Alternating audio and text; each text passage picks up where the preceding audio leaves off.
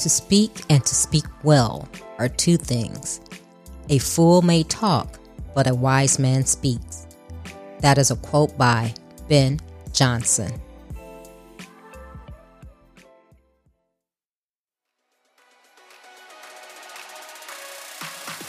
Welcome to Trina Talk. This is the podcast where guests share their stories of pursuing their passions, living a fulfilled life, and empowering others. Each week, I talk with inspiring leaders, business owners, and people with amazing stories from around the world in unscripted conversations as they share their successes and failures. This podcast is all about empowering you to keep striving in your personal and professional life. I am your host, Trina L. Martin.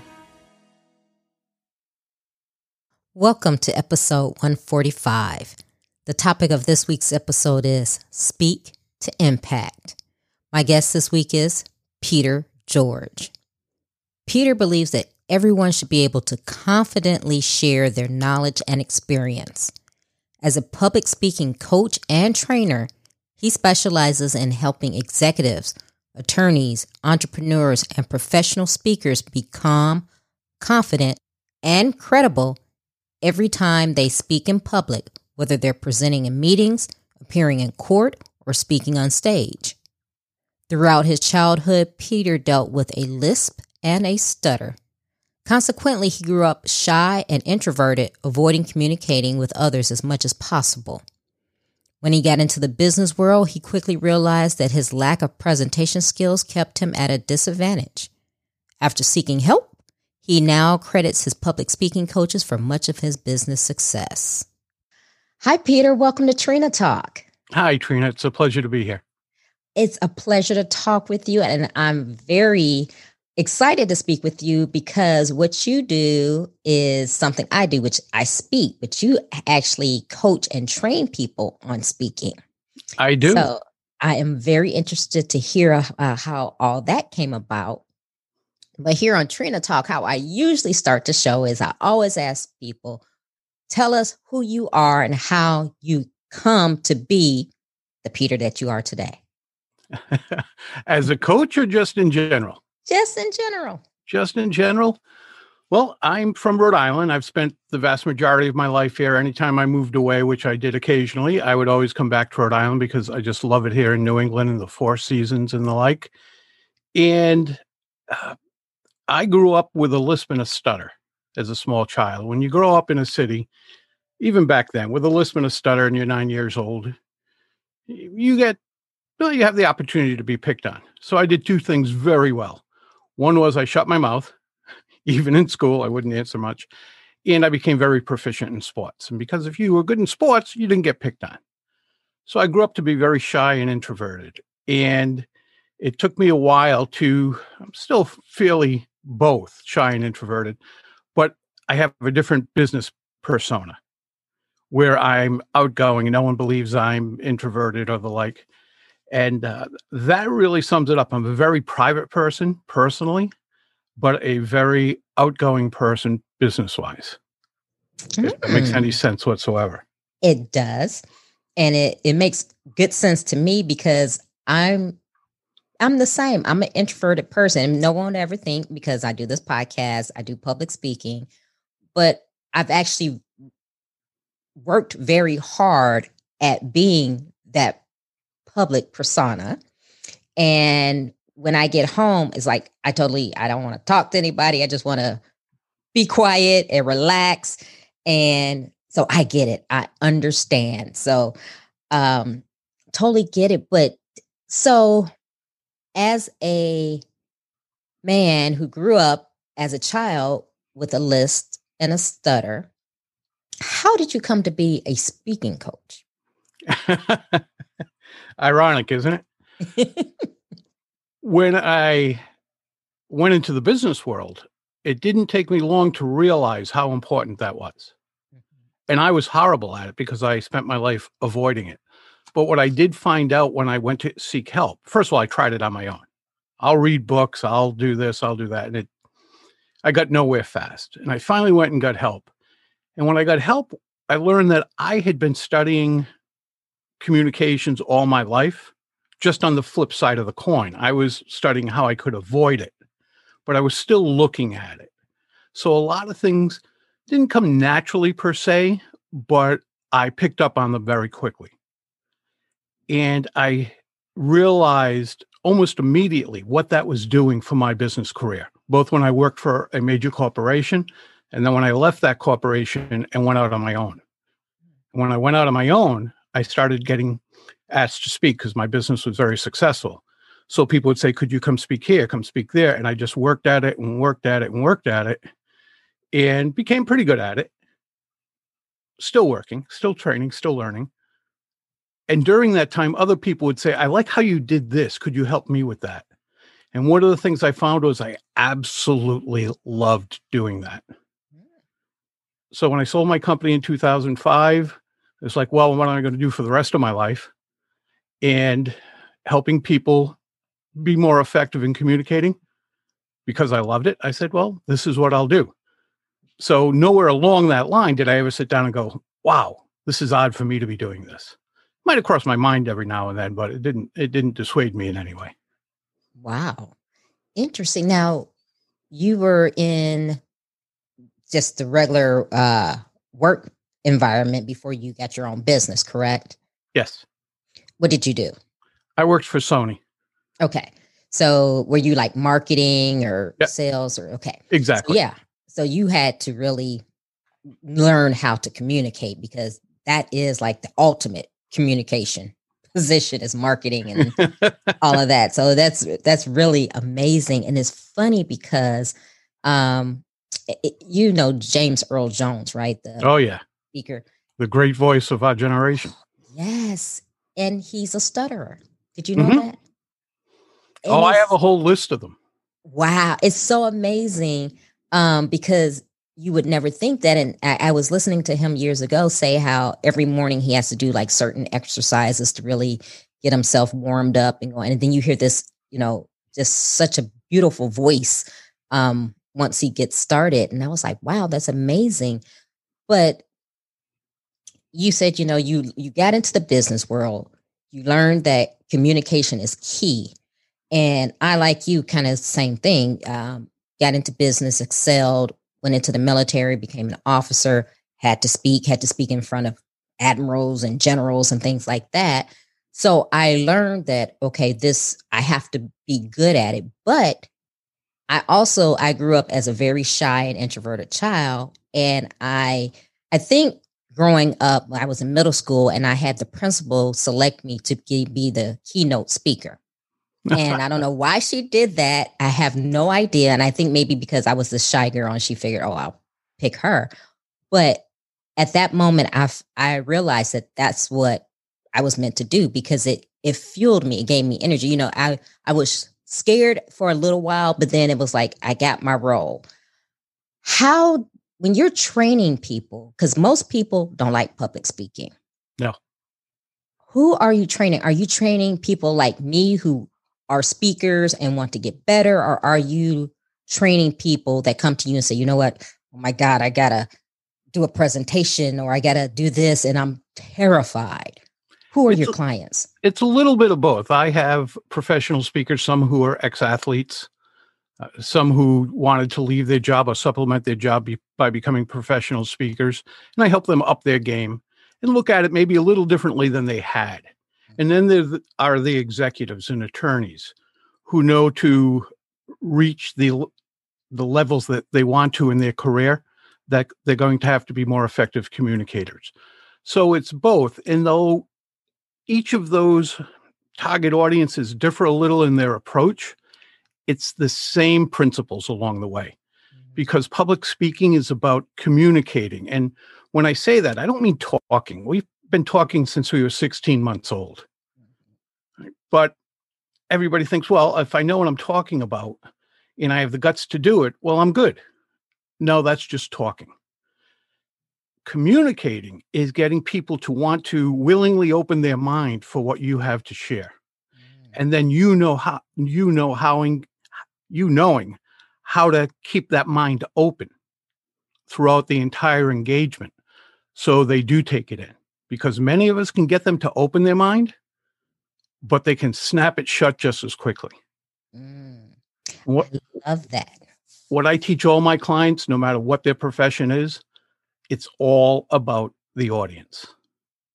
And we get up there thinking it's about us. They're here to see me, whatever it might be. They're here to listen to what I have to share, maybe not, but it's about them.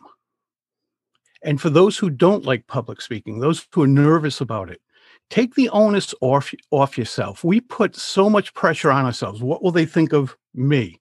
What if I make a mistake? What if I forget what I'm going to say? What if I, me? And we put all that pressure on themselves. What if they don't like me? What if they don't want to listen to me after the first 3 minutes? And I say, well, let's put you in the audience. When you're in the audience, how often do you go in there and say, I hope this person's horrible? I'm not going to like what they have to say. I'm not going to. We don't do that. Even if it's just sheer self-preservation, we want people to be good. And so why do we all of a sudden, when we're speaking, put the focus on us and think that audiences are going to think that about us? Take it off of yourself and focus on them. What do they want and need to know? And if you can provide that in an engaging manner, you're golden. It's all set. So why do we do that? Why do we go in and think it's all about us? Because we're not used to it. And I don't believe anybody's afraid of public speaking. I believe everybody in the world gets nervous. I'm a true believer of Mark Twain's quote, there are two types of speakers, those who are nervous and those who are liars. Right? Tony Robbins, one of the highest paid public speakers of our time, does various things before he goes out and speaks to turn his nervous energy into positive energy. I pace back and forth where I am, not on stage, but behind the stage. Give me 6 feet. That's all I need. I'll go back and forth in that 6 feet. That's fine with me. But that gets my nervous energy into positive energy. So I don't believe anybody's nervous about public speaking. I think we're nervous about how people are going to judge us. And if we get around that, they're not going to judge us per se. We do and we don't, public speakers. But you went to school. We talked about you being up at the Naval College and all. You went to school. I don't think you went into any class ever and said, I hope this professor sucks for the next three months. No. No kid ever has. No. We want that professor, that teacher, that instructor to be informative, entertaining. We don't want them to be dry. We want good speakers. We pull for good speakers. And Trina, you've been there, I'm sure, where someone forgets a word or just gets lost a little bit, and you lean in and you almost want to pull the words out of their mouths. Yeah. We're really, truthfully pulling for public speakers. Yet we get it in our heads that they're going to sit there and every single one of them is going to judge us. Mm. And that's tough to overcome. That's real tough to overcome. Oh, it is. Yeah. I haven't figured out how to do it. I if agree. If you don't put yourself that way, you've lost. You haven't played the game yet, and you've lost. Right. No, I agree. It's the same thing, and I have to tell myself the same thing. Like, okay, it's not about me; it's about them. This is what they want to know. But then you still subconsciously you do have that. Oh my God, because me being a female, I'm like, oh God, I hope I don't fall coming on stage or something like that. You're like, ooh, I just want it to go well, and once you get out there and you see that they are engaged, for me, that makes it that much better. That makes me start to calm down. Yeah. Now, when you're coaching and training people, like we're talking about being engaged, how do you tell them to engage the audience? Because it's communication is more than just going up there talking. You don't want to listen to, Charlie Brown's teacher, So Exactly. How do you tell people to keep the audience engaged? There are different techniques to do it. Right off the bat, first of all, you don't memorize your presentation, but you do memorize certain aspects of it. You memorize the opening, and you do that for a couple of reasons. I'll get to those. You remember the conclusion. Because if you sat down and said, this is who I'm talking to, these are their wants and needs, and I'm going to provide that for this reason, well, that conclusion has to meet that reason. Otherwise, you just spoke all this time for nothing. And you have to remember the points you want to make. But you don't have to remember the exact words for those points. Every time you say them, they come out somewhat differently.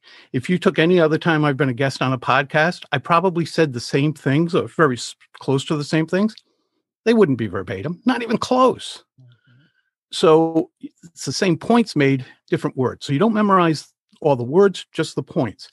The opening, however, just like the conclusion, you memorize the opening, which is only a line or two. It's not hard. But like you said, when you get out there and you're into it, all of a sudden it becomes somewhat easier to be there and to share information and help people. So if you know your opening, you're not walking out on that stage or standing up in that conference room and walking to a point where you're going to speak saying, oh my God, what am I going to say? Because then your adrenaline is now just flying. If you know what you're going to say, you get up there and say it. Now you're into it. And you've hooked them. And how do you hook them? There's different techniques. It could be a startling statistic. And if it's a stat, make sure it's startling to them. Yeah. A lot of times we come across and we go, oh, that's awesome. Means nothing to them.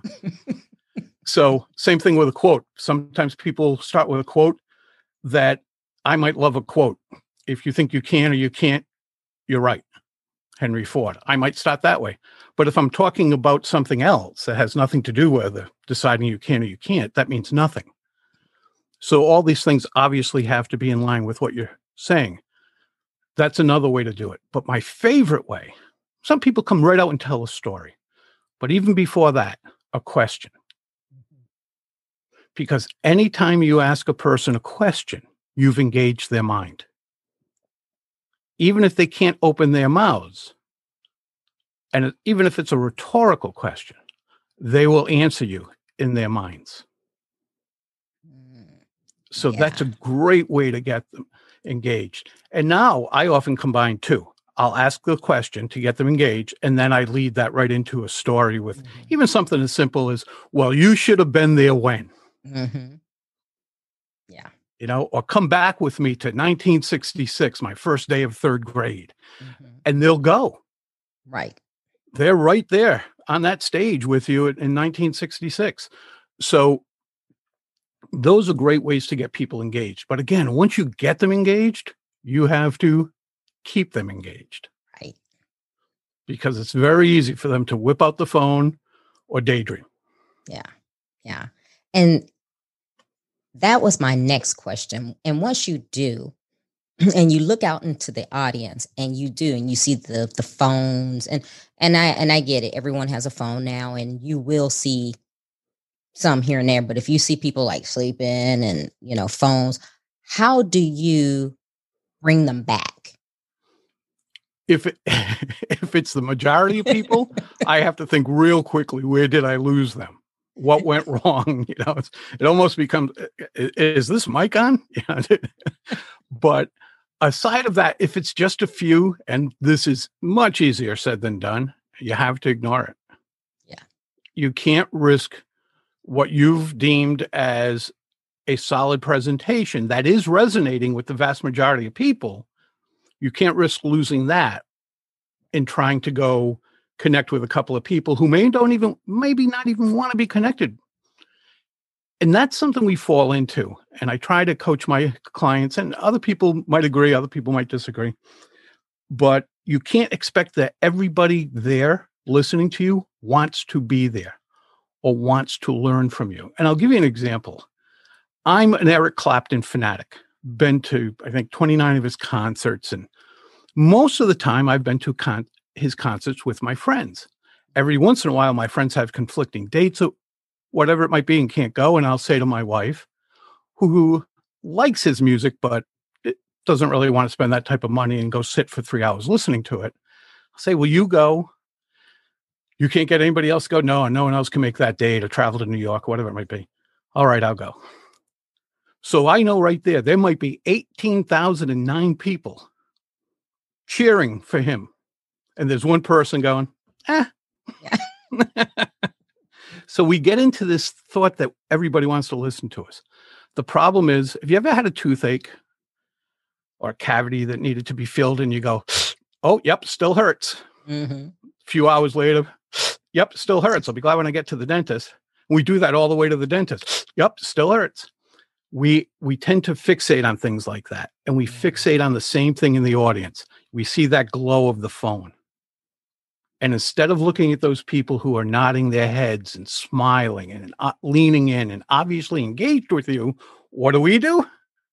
We fixate on that phone. We'll talk to someone else and we'll go, yep, still on the phone. We'll go around, yep, still on the... You can't do that. You will. You can't let it bother you. You know, I laugh because, of course, I've been there. That has happened. And I consciously, you know, in my mind, tell myself, ignore that person. Just act like that person is not there and just keep going. Because you kind of go back like, what are you doing? You know, isn't this important? But I like what you said, that everyone may not want to be there. And I think we just assume that because they're in the room, they want to be there and they want to hear us. And that may not be the case. They may have been made to go, or they had no other alternative, whatever. So that's a great point to make. And for people to really understand that, okay, it's nothing personal. Maybe they just don't want to be there. You know, it's Don't not wanna- that Yeah. you're not saying, anything that's good. It's just, maybe they just don't want to be there. Might have had a fight with their spouse and they're on the phone with their spouse. The spouse or significant other might have texted them saying one of the kids is doing this, and you don't know what's going on in their head. So why have it? The first place that we go is, I've lost them.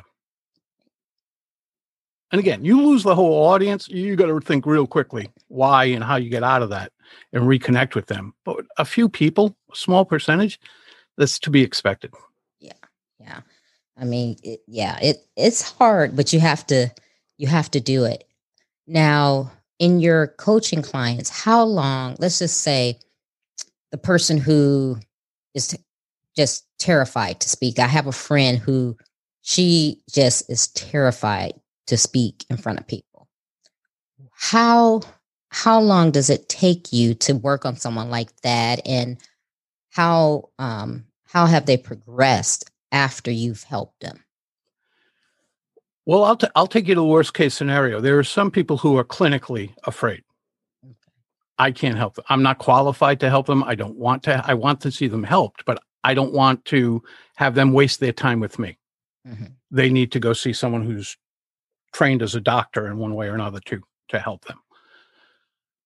Those who aren't clinically afraid, it varies. It's how soon they can wrap their mind around the fact that it's built in us. It is built in us from evolution's standpoint that we are afraid of a whole bunch of eyes looking at us.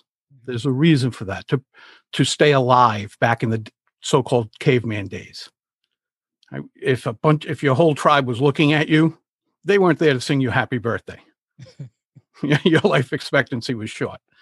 So, and for other reasons, bunch of wild animals' eyes looking at us. That's evolution's sake. And that's one of the reasons we get scared in that primitive part of our brain, the emotional side. With that said, it's getting them to realize that they're not afraid, like I said, of public speaking. They're afraid of being judged.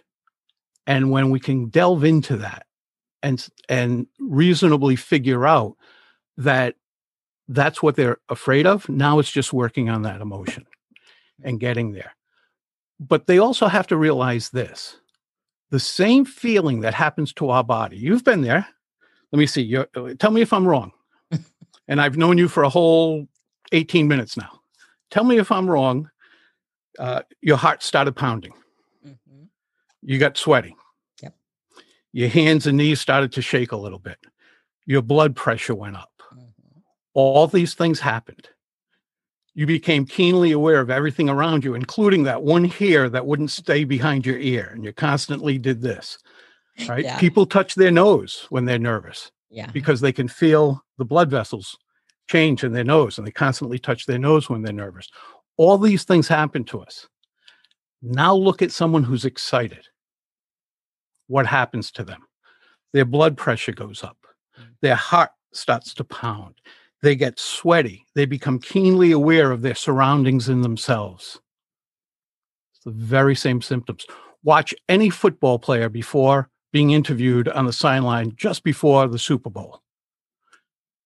To a man, what do they say? Year after year. You can go back 50 years or last year. What do they say?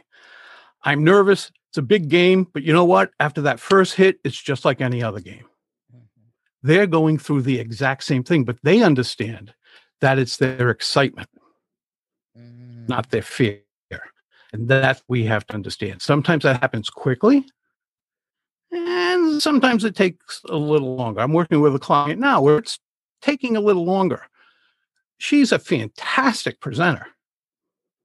She's just still having difficulty getting it in her mind that nothing bad's going to happen. Here's what I suggest to your listeners if they're nervous. And your friend, draw a line down a piece of paper. And I want her to put on one side all the things that could happen to her. And no, death is not one of them in public. We're talking about standing up and speaking to other people. Even if she wants to put that, usually the worst that could happen, I get embarrassed. I have a thought about that in a second too. On the right-hand side of the paper, put all the things that could come of it that would be good.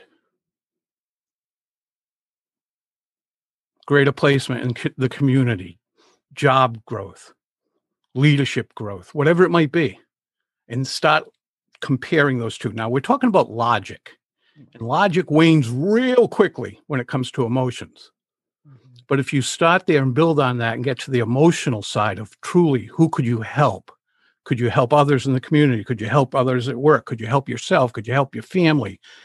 That logic starts turning into emotion. And once they have that, it gets to my favorite part of helping people in this way. I see something go off. It's a light over their head. When I know they just reached a level of confidence, even if they weren't afraid of public speaking, but they reached a level of confidence that they never thought they'd ever reach. That permeates all aspects of their lives. So I may never see them again after working with them, especially the people outside of my region that I work with virtually. I may never see them again, but I'll know I made a difference as soon as I see that light go off. That'll make a difference in their entire lives and the people around them at work and at home. Wow. Wow. That is, it's amazing. And I want people to know that communication is key and you can get out there and speak in front of people. It's not being sent to the gallows. It's like, no. Really? I'm going to have to use that. It's not. And it's so, and it's funny because I have a speaking coach. You may have heard of her, Lisa Nichols. And it's funny because, she's like, get in there. Same thing you're saying, keep them engaged, tell a story. And just, you want to keep them engaged. And, you got one bad day. Okay, fine. That's not the end of life. But so many people do, they just, they take it and just, say, oh, this is not for me and this is over. Right. When I said I had, when I was talking about left and right sides of the paper, and on the left side, what's the worst that could happen? I said, and I have a thought on that. When we get embarrassed, let's face it, they become favorite stories later in life. Yeah. They do. When we make a mistake, when it seemed like the world was going to end in a not truly drastic way, those become our best stories. When someone asks me about a story about public speaking for myself, I never tell the stories of I went out and nailed it and everybody was like, this is great. I took this home and I have this takeaway and I'm going to go do this. That's as boring as can be. But if I can come up with, I was so prepared and I went out and fell on the way out, or I never open with a joke, but this time I did, which was unfortunately a very true story. And I decided at the last second before I got to the microphone to open with a story a joke that just bombed in front of 750 people, just absolutely bombed. It's one of my favorite stories. So, yeah, no one wants to fail, but yeah, they are good stories. I'm glad you brought that up. So when you do something like that, that's embarrassing, how do you recover? Because most people will be like the deer in the headlights, like, oh my God, what do I do? How do you recover from something like that? Like your instance, how do you tell a joke and nobody laughs? What do you do to get yourself back going in the game and get everybody else back engaged? Well, I tell most of my clients, don't tell jokes. Unless you're a professional comedian, don't tell jokes, because even if we remember the punchline, most of us, our timing isn't all that good. And that's why our jokes fail. And then you put the nerves into it, your timing's going to be even further off. But in this particular instance where Trina, when they say you could hear a pin drop? Yep. That's what it was. There wasn't an, or can you believe he said that? There was, I can't understand how 750 people could be this quiet. You wouldn't be that 750 people wouldn't be this quiet in a cathedral. Oh my goodness. And what I did was what I tell my clients to do when they forget something, or they just want to do it for drama, or if they have to take a peek at the notes over on the lectern, just walk back to your water, take a sip, and think, it can only get better from here. And that's exactly what I thought. I said, I've got 50 minutes left. It can only get better. So first of all, yeah, don't tell jokes. Humor's different. Walking out and you fall, say something. Everybody saw it, right, and they're nervous for you. Get up and say something. Laugh about it. Most of the things we do, we can laugh about. Yeah. And they'll laugh with us, not at us. Yeah. So, every speaker I know, male speaker I know especially, last thing he does before he walks out on stage, checks his zipper for the 9th time. Every single time. And if you're on stage enough, what's going to happen to you? You're going to walk out with your zipper down. And if you stand there and try to ignore it when you realize it, you can't. You got to make a joke about it. Oh my goodness. So it's, again, I'm not saying to be haphazard, because I don't believe that at all, but I do believe we have to be in the moment. And that sometimes means discussing what just happened. Yeah. You make a joke and you move on. And I also think that's a great way to endear the audience to you and you to the audience. Yeah. When you have that, you just broke that fourth wall, as they would call it in the theater. Yeah. You just broke that and you're talking to the audience in that way. Now you're a human being. You're not a speaker. Right. Exactly. No, I totally agree. Man, I love talking to you. It's so funny because I know everything you're saying. I'm thinking, yep. Been there, done that.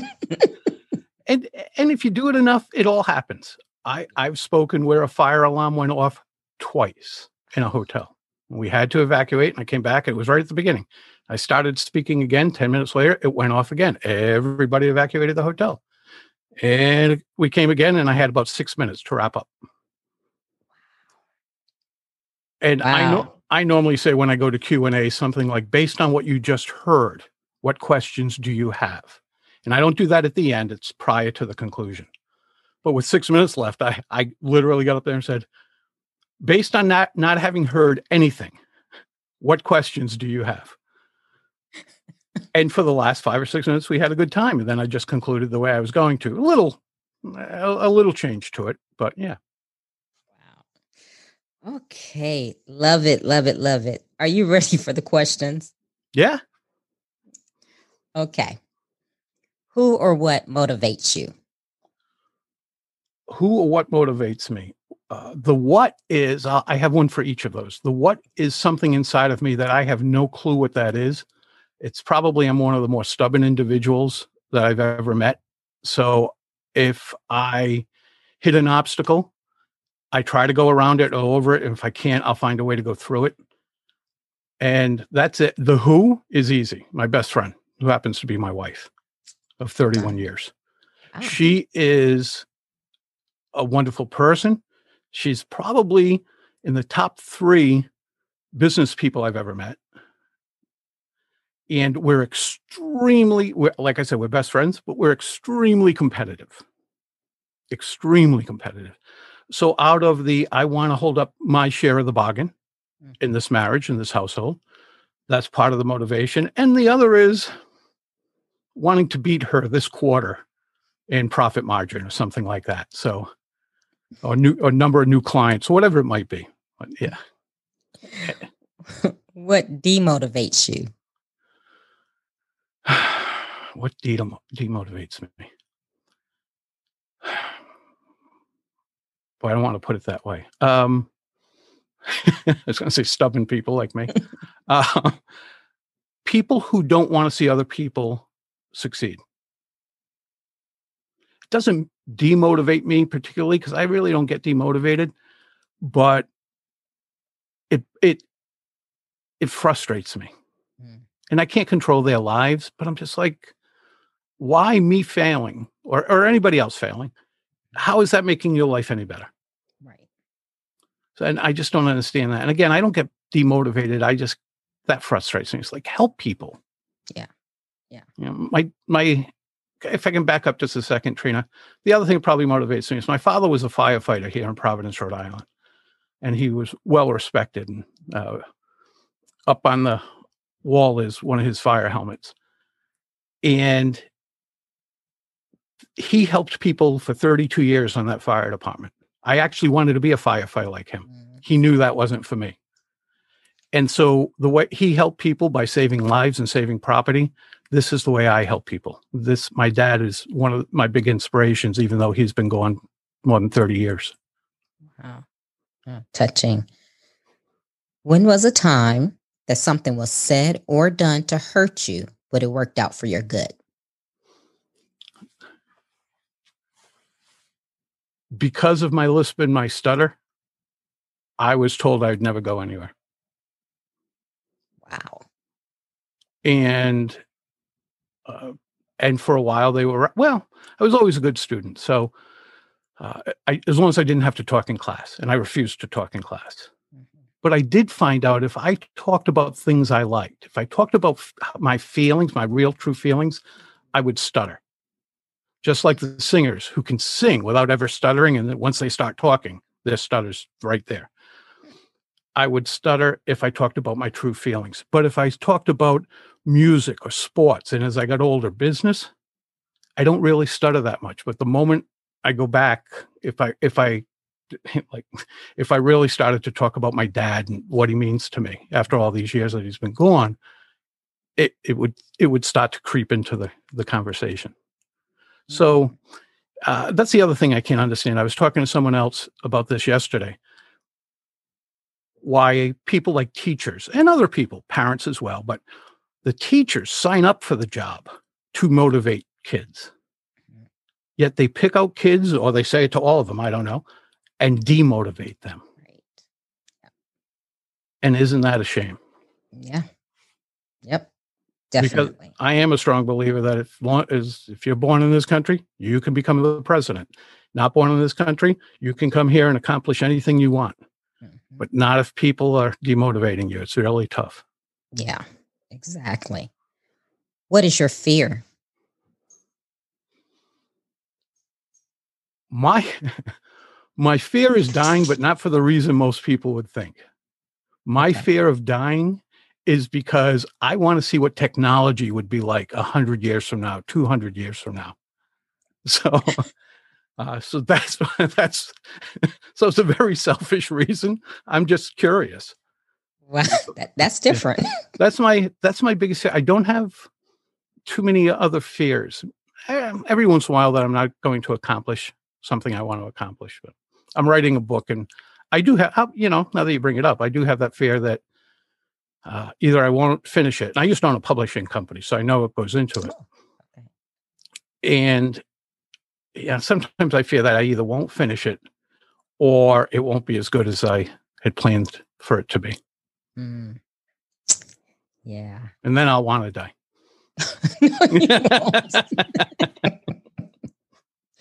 No, you won't. You'll get over it.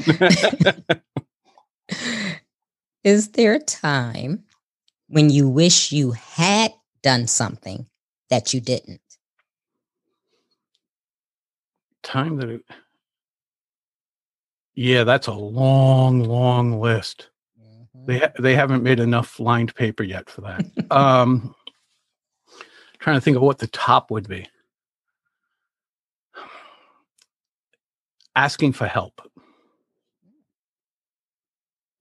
I grew up watching this strong firefighter who I thought was completely independent, but I never saw behind the curtain where he was man enough, strong enough, adult enough to ask others for help. So I grew up thinking I could be that man on an island. I always said, give me a basset hound and an island and I'm happy.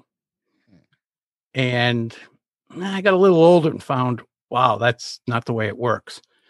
But I was still reluctant to ask for help. And I still to this day have a difficult time asking for help for anything. And I'll pay people to help me, but I have a hard time asking for help. And if I could go back and change one thing in my life, and I don't regret much, that would probably be it. Interesting. Is there a time you wish you had not done something? Yeah. That's probably any time I chose to hurt someone in some way, say something that I knew was going to hurt them, or yeah. That would be my biggest regret, is anytime I knew I was going to hurt someone and still did it. What is your definition of success? Being happy. That's it. I don't think it's money. Mm-hmm. This the old saying, money can't buy happiness. Of course, is the old saying, but it's a heck of a down payment. You can get more things with it, including healthcare and the like. I don't think it's money. I don't think it's how you live, where you live, that type thing. I just think it's being happy with yourself. Yeah. And if that includes the people around you, like I'll be anywhere with my wife. You could put me anywhere, any city, any town, anywhere. As long as I'm with my wife, I'll be a happy camper. But it has to be within you first, because I can't help her be happy till I'm happy, and vice versa. So true. Love that. How do you recharge? Watching sports. I love to. My wife gets up early. She goes to bed at 9:00. And I don't care if it's the finals for the Tiddlywinks competition.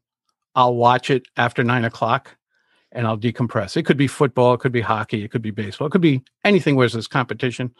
And I like to watch that because I do decompress that way. And that's my alone time. And then I usually play the guitar. I go to bed at 2:00. She goes to bed at 9:00. I go to bed at 2:00. Wow. And generally about midnight, I pick up my guitar. And I play for an hour or two. Wow. What are you awesome at? Not answering these questions. You're doing fine. What am I awesome at? I think just helping people. Even when we started the publishing company, of which I knew nothing about, and I decided one day to start a publishing company, we helped people. We helped the advertisers. A lot of advertisers, especially smaller advertisers, their ads were lousy. And I didn't want to take their money, and knowing they weren't going to get anything out of it. So we would redo their ads and help them do that. In what I do for a living, I'm helping people. And again, I don't care if they get 100% of what they're looking for. I hope they get 98, 97, 99. But if they can get that confidence, then I've made a difference. And I think I'm pretty good at it. What legacy do you want to leave? That I never grew up. Most people who say that I help people and the like, I think things like that. I've never grown up. My wife looks at me and says, someday I'm going to marry an adult. Like, you didn't this time, so good luck on the next one. But Yeah, I just never grew up. I just continue to have fun in life. That's the way to be. Give the listeners one motivational takeaway. My father said to me many, many years ago, and it wasn't original with him, of course, but I had never heard it. And I think I was in my early years of high school. He said, never forget, this is not a dress rehearsal. You don't get the opportunity to come back and do it again. So for your listeners, if they want to do something, they have it deep down in them. I don't care if they want to go swimming with great white sharks, jump out of a plane, go back to school, start painting, be a better grandparent. I don't care what it is. Just do it. Simple as that, because you're not going to get another shot. Peter, tell the listeners how they can connect with you if they want to become a client. You said you have a book to be released. Talk about that. Give us the whole 9 yards. The book should be done as far as the writing and the editing process starting at the end of October. I should hit that mark, which means it'll be out the first of the year. And it's all about public speaking. And the working title at this point is right after my tagline, Become Confident, Incredible. And the end of that would be the major, what you'd see in the major part of the book. And under that would be every time you speak in public. So become confident, incredible every time you speak in public. And so that should be out around the first of the year. It will be available on Amazon and the like, but also at my website, which is petergeorgepublicspeaking.com. Okay. Not too tricky, is it? But as literal as you can get, petergeorgepublicspeaking.com. And they can get other information. They can go and download more than 50 free public speaking tips. They can listen to my podcast there. They can get information working with me there. And truthfully, if they just want to connect and say, I have this one little thing, I don't want to hire you, I just need an answer to it, contact me. I'm happy to help anybody in ways that I can. Great. And you said you have a podcast. Tell us a little bit about that before we go. Okay, right back to literal. It's called Public Speaking with Peter George. I'm big into SEO. You're consistent. Yes. And it's just that. It's helping people with various aspects of public speaking, whether it's fear of public speaking, which is truly just a small portion of my business, but really, to use the word people use now, upskilling,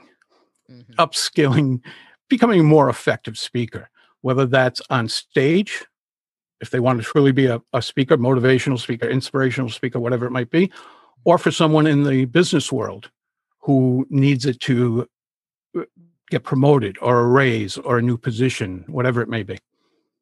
And one more question. So sure. You're be calm, be confident, be credible. How do you become credible?